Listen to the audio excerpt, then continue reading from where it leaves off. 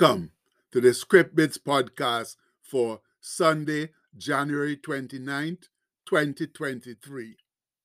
Our bit today comes from Romans 8:28, which says, "And we know that all things work together for good to them that love God, to them who are the called according to his purpose." Another day of life, friends, another Sunday on God's great earth, another opportunity for his people to gather in his sanctuary to fellowship and offer up prayer and praise with thanksgiving. It doesn't get any better than that. No. And today's song offering is one that's very near and dear to all our hearts because it shows how our faith can transcend all the negative, unfortunate, and heartbreaking circumstances we might experience in this fallen world. The song is most appropriately titled, "It Is Well With My Soul." And the story goes that the author, Horatio Spafford, who lived between 1828 and 1888, was a successful lawyer and businessman in the windy city of Chicago. His family consisted of his wife, 4 daughters, and a son. But as so happens to even the best and most faithful of us, tragedy struck.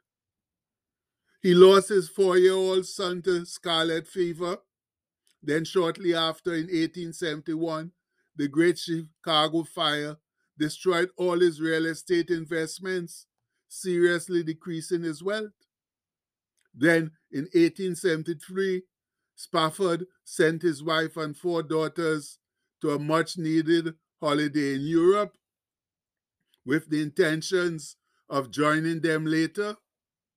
Much to his chagrin, though, a few days later, he received a telegram from his wife, which apparently read, "Saved alone, what shall I do?" informing him that their ship had been destroyed and his 4 daughters perished with it. She was the sole surviving member of the family. Now, can you imagine the sorrow and sadness that poor man must have endured? But he finally sailed to meet his wife, and during the crossing, the captain apparently pointed out the spot where his daughters met their watery graves. Then Spafford went to his cabin and wrote this beautiful hymn as a testament to the salvation he found in Jesus through the good and bad times in life. So, as the snow falls from the high heavens this last Sunday in January 2023, let's do justice now, by offering up our sacrificial praise in a soulful, heartfelt, mid-tempo version. Singing, "When peace like a river attended my way, when sorrows like sea billows roll, whatever my lot, thou hast taught me to say, it is well, yes, it is well with my soul." And we have a chorus there that says, "It is well with my soul. It is well, yes, it is well with my soul." Then the next verse tells us, "Though Satan should buffet, though trials should come, let this blessed assurance control, that Christ has regarded my helpless estate and hath shed his own blood for my soul." And we run through the chorus there, then come to this verse, "My sin, oh, the bliss of this glorious thought, my sin, not in part but the whole, is nailed to the cross, and I bear it no more. Praise the Lord, oh my soul." Yes, friends. And we run through the chorus again. "For me, be it Christ hence to live. If Jordan above me shall roll, no pang shall be mine, for in debtors in life, thou wilt whisper thy peace to my soul." And one more time through the chorus, "But Lord, 'tis for thee, for thy coming we wait. The sky, not the grave, is our goal. O trump of the angel, O voice of the Lord, blessed hope, Blessed rest of my soul. And one more time we do the chorus and then come to this last verse. And Lord, haste the day when the faith shall be sight. The clouds shall be rolled back as a scroll. The trump shall resound, and the Lord shall descend. Even so, it is well with my soul. Yes, it is well. It is well with my soul. Oh, it is well. Oh, so well with my soul. Oh, oh, my people. That's the unwavering truth. It's never easy. But when we put our sincere trust in Christ Jesus, He does enable us to bear even the most horrible tragedy with some semblance of peace and calm. And I can personally testify to that. For when my adorable mother Molly died unexpectedly some 12 years ago while I was in California, I experienced that true peace and calm that Jesus offers to those who walk with Him in faith. You know, I was writing the bit one morning when I was told I had a phone call from my mother's caregiver, and right away I sensed what had happened. And surprisingly, I just felt this feeling of peace overcome me. No, it doesn't mean you don't feel the pain, but there's an aura of peace around you that compassionately keeps you together during those rough times. Yes, friends, God's love and grace do help us get through those times when the challenges are coming hard and fast and we feel all alone, alone without a place to turn to for help and succor, and consequently feel that we'll never be able to handle them. But you know what? When you feel helpless and all alone, that's the very time you ought to turn to Jesus.